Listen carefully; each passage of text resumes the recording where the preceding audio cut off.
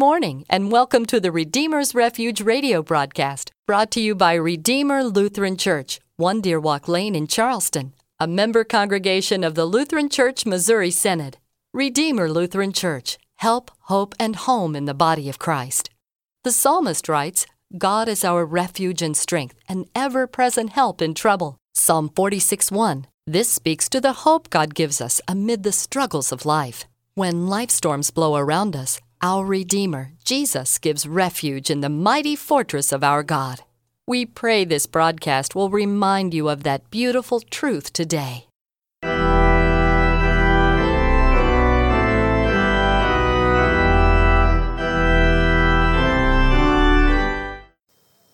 Grace, mercy, and peace to you from God our Father and our Lord our King, Jesus the Christ. Amen. Let us pray. Grant, O Lord, we beseech you, that the course of this world may be so peaceably ordered by your governance, that your church may joyfully serve you in all godly quietness. Through Jesus Christ our Lord. Amen. Our reading for this sixth Sunday in Pentecost is from Luke chapter 10, verses 38 through 42. Now as they went on their way, Jesus entered a village, and a woman named Martha welcomed him into her house. And she had a sister called Mary who sat at the Lord's feet and listened to his teaching. But Martha was distracted with much serving. And she went up to him and said, Lord, do you not care that my sister has left me to serve alone? Tell her then to help me.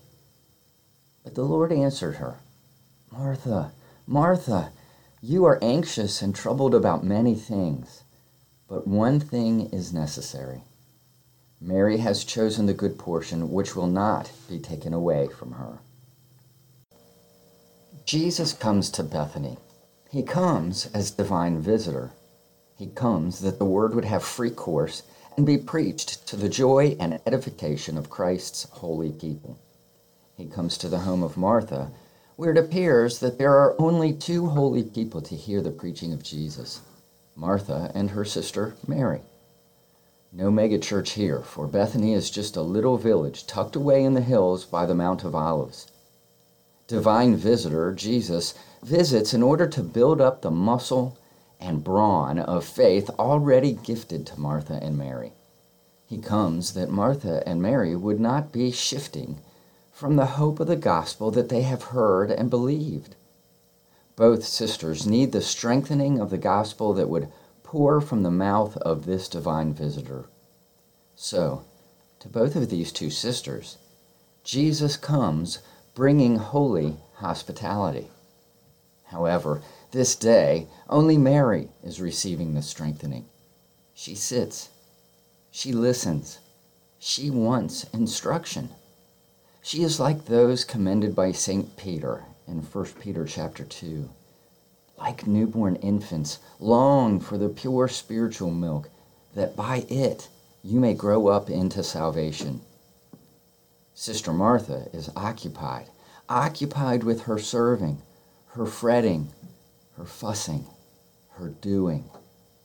She is like the one of which Jesus warns in Matthew chapter 6. Do not be anxious about your life, what you will eat or what you will drink, nor about your body, what you will put on. Is not life more than food, and the body more than clothing? Sister Martha is known from three places in Holy Writ.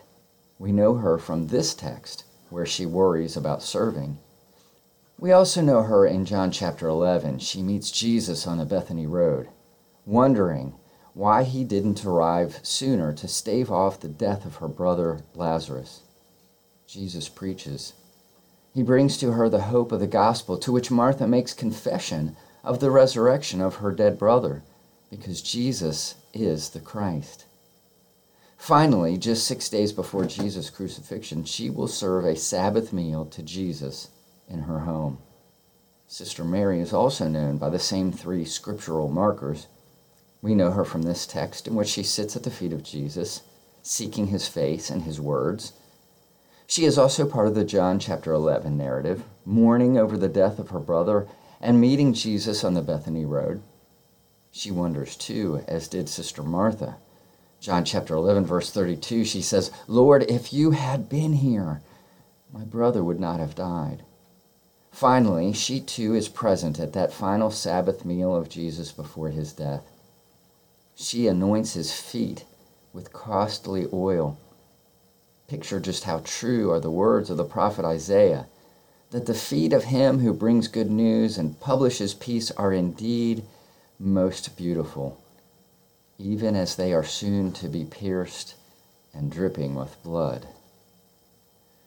Yes, we can chastise and commend both Martha and Mary. Sinful saints they are. And for such came Jesus, preaching, teaching, catechizing. The one thing necessary is always the word of our Lord. The word is always good and ready to give us Jesus and his words. A word of warning for anyone hostile in mind and doing evil deeds.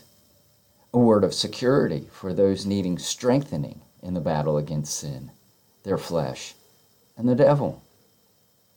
What exactly was the wisdom Mary was hearing and receiving from the words of Jesus? Words of her Lord's death? Perhaps. Words of her Lord's resurrection? Perhaps. St. Augustine also speculated. He said this, "What was Mary enjoying while she was listening? What was she eating? What was she drinking? Do you know?" Let's ask the Lord, who keeps such a splendid table for his own people. Let's ask him. Blessed, he says, are those who are hungry and thirst for justice, because they shall be satisfied. It was from this wellspring, from this storehouse of justice, that Mary, seated at the Lord's feet, was in her hunger receiving crumbs. I will venture to say that she was eating the one she was listening to. He was being eaten because he is the bread. "I," he said, "am the bread who came down from heaven." Whatever Mary heard and ate, it was the one necessary thing, the one necessary food. It was Jesus revealing the riches of the glory of the mystery of God. Such a mystery men of long ago waited to hear, but didn't hear. Such a mystery men of long ago waited to see, but didn't see. Now, in the very house of Martha, sat the knowledge, wisdom, and mystery of God in the flesh. The fleshly God who would take away the curse of the law by his death. All the ordinances of the law we fought against, the do thises and the don't do that's. He took them to the cross, nailing them there. This was how God handled our sin. His Son on the cross, his blood bringing forgiveness to you, bringing forgiveness to me. For 3 days, Jerusalem was in a tizzy over the cross. Some Jewish leaders were relieved. Jesus was crucified. He was out of the way. Arch enemy number one had been eliminated. Other Jewish leaders were nervous. He said he would rise again. Would some of his followers steal the body? Some Jews were sad. Jesus was dead. He was gone. He was to have been the one to defeat the Romans, to lead Israel to glory, and to exhibit to the world a real king. Now what? The third day is what? The outcome is not in doubt. Christ brings the justification of our sin by his resurrection. Mankind is vindicated. Sin has been atoned, paid for. The devil is crushed, and we are reconciled to the Father. The greater Jonah has been spit out from the heart of the earth, and the greater Isaac laughs at Satan in hell, because even death could not hold him. Jesus crucified and resurrected. This is the one thing necessary that always needs to be preached, because our attention can be so easily diverted away from Jesus. Perhaps our attention is on our work. Do I have enough food? Do I have the right wine for the occasion? Are the napkins folded correctly? Perhaps our attention is on another person, a sister, a father, a mother, a son. Jesus slashes human ambition, glory, and pride with these words from Matthew chapter 20. The Son of Man came not to be served, but to serve and give his life as a ransom for many. Our Savior, the divine visitor, serves you today. You desire to be in his house because he has given you faith to seek his face. David writes in our psalm, "One thing I have asked of the Lord, that I will seek after, that I may dwell in the house of the Lord all the days of my life, to gaze upon the beauty of the Lord and to inquire in his temple." You hear his word because he has given you faith that hungers for glad tidings. You taste him in the sacrament because he has given you faith to eat and drink often at his holy table. That's Gottesdienst. That German word means God serving man. That's what happens in worship. God serves man. Gottesdienst. The Lord speaks, we listen. The Lord gives, we receive. Such scenarios were repeated time and time again after the death and resurrection of Jesus. There's Philip. He's leaving Jerusalem and going to a city of Samaria. He's proclaiming Christ. Multitudes are hearing and giving heed with much joy. There's Saul. He's at Damascus.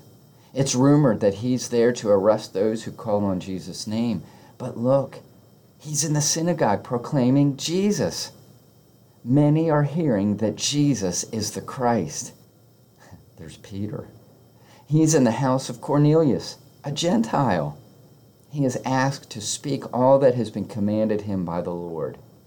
There's the duo of Barnabas and Paul at Antioch. They preached to Jew and Gentile. Some of the Jewish hearers urged them to continue in the grace of God, and some of the Gentile hearers are glad and glorify the word of God. The scenes have come and gone. Places and people have changed. Chalcedon and Cyprian, Italy and Irenaeus, Leipzig and Luther. More will come. Other teachers and hearers. Those who expound and those who hear. Those who teach and those who are taught. The subject matter is Christ crucified for the forgiveness of sins. It's God's love for the world in the man Jesus Christ. It's God's acting and the human race receiving. We are Gottesdienst people.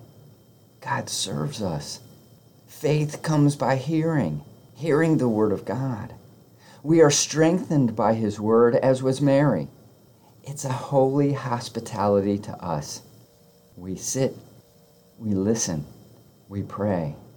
Let your word not be bound, but have free course and be preached to the joy and edifying of Christ's holy people, just as we hear in the divine service. Amen. May the God of hope fill you with all joy and peace in believing, so that by the power of the Holy Spirit you may abound in hope. Let us pray. Almighty God, send down upon your church the riches of your Spirit, and kindle in all who minister the gospel your countless gifts of grace. Through Jesus Christ our Lord. Amen.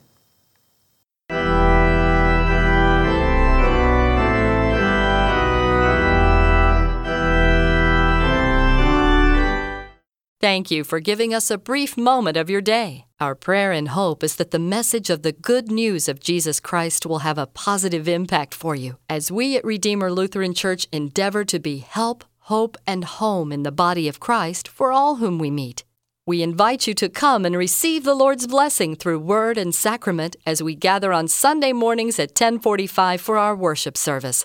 We're located at 1 Deer Walk Lane, just off the Paula Road exit on Corridor G. You can find us on the web at redeemerwv.org and on Facebook at Redeemer Lutheran Church WV. Thank you, and may God bless your day.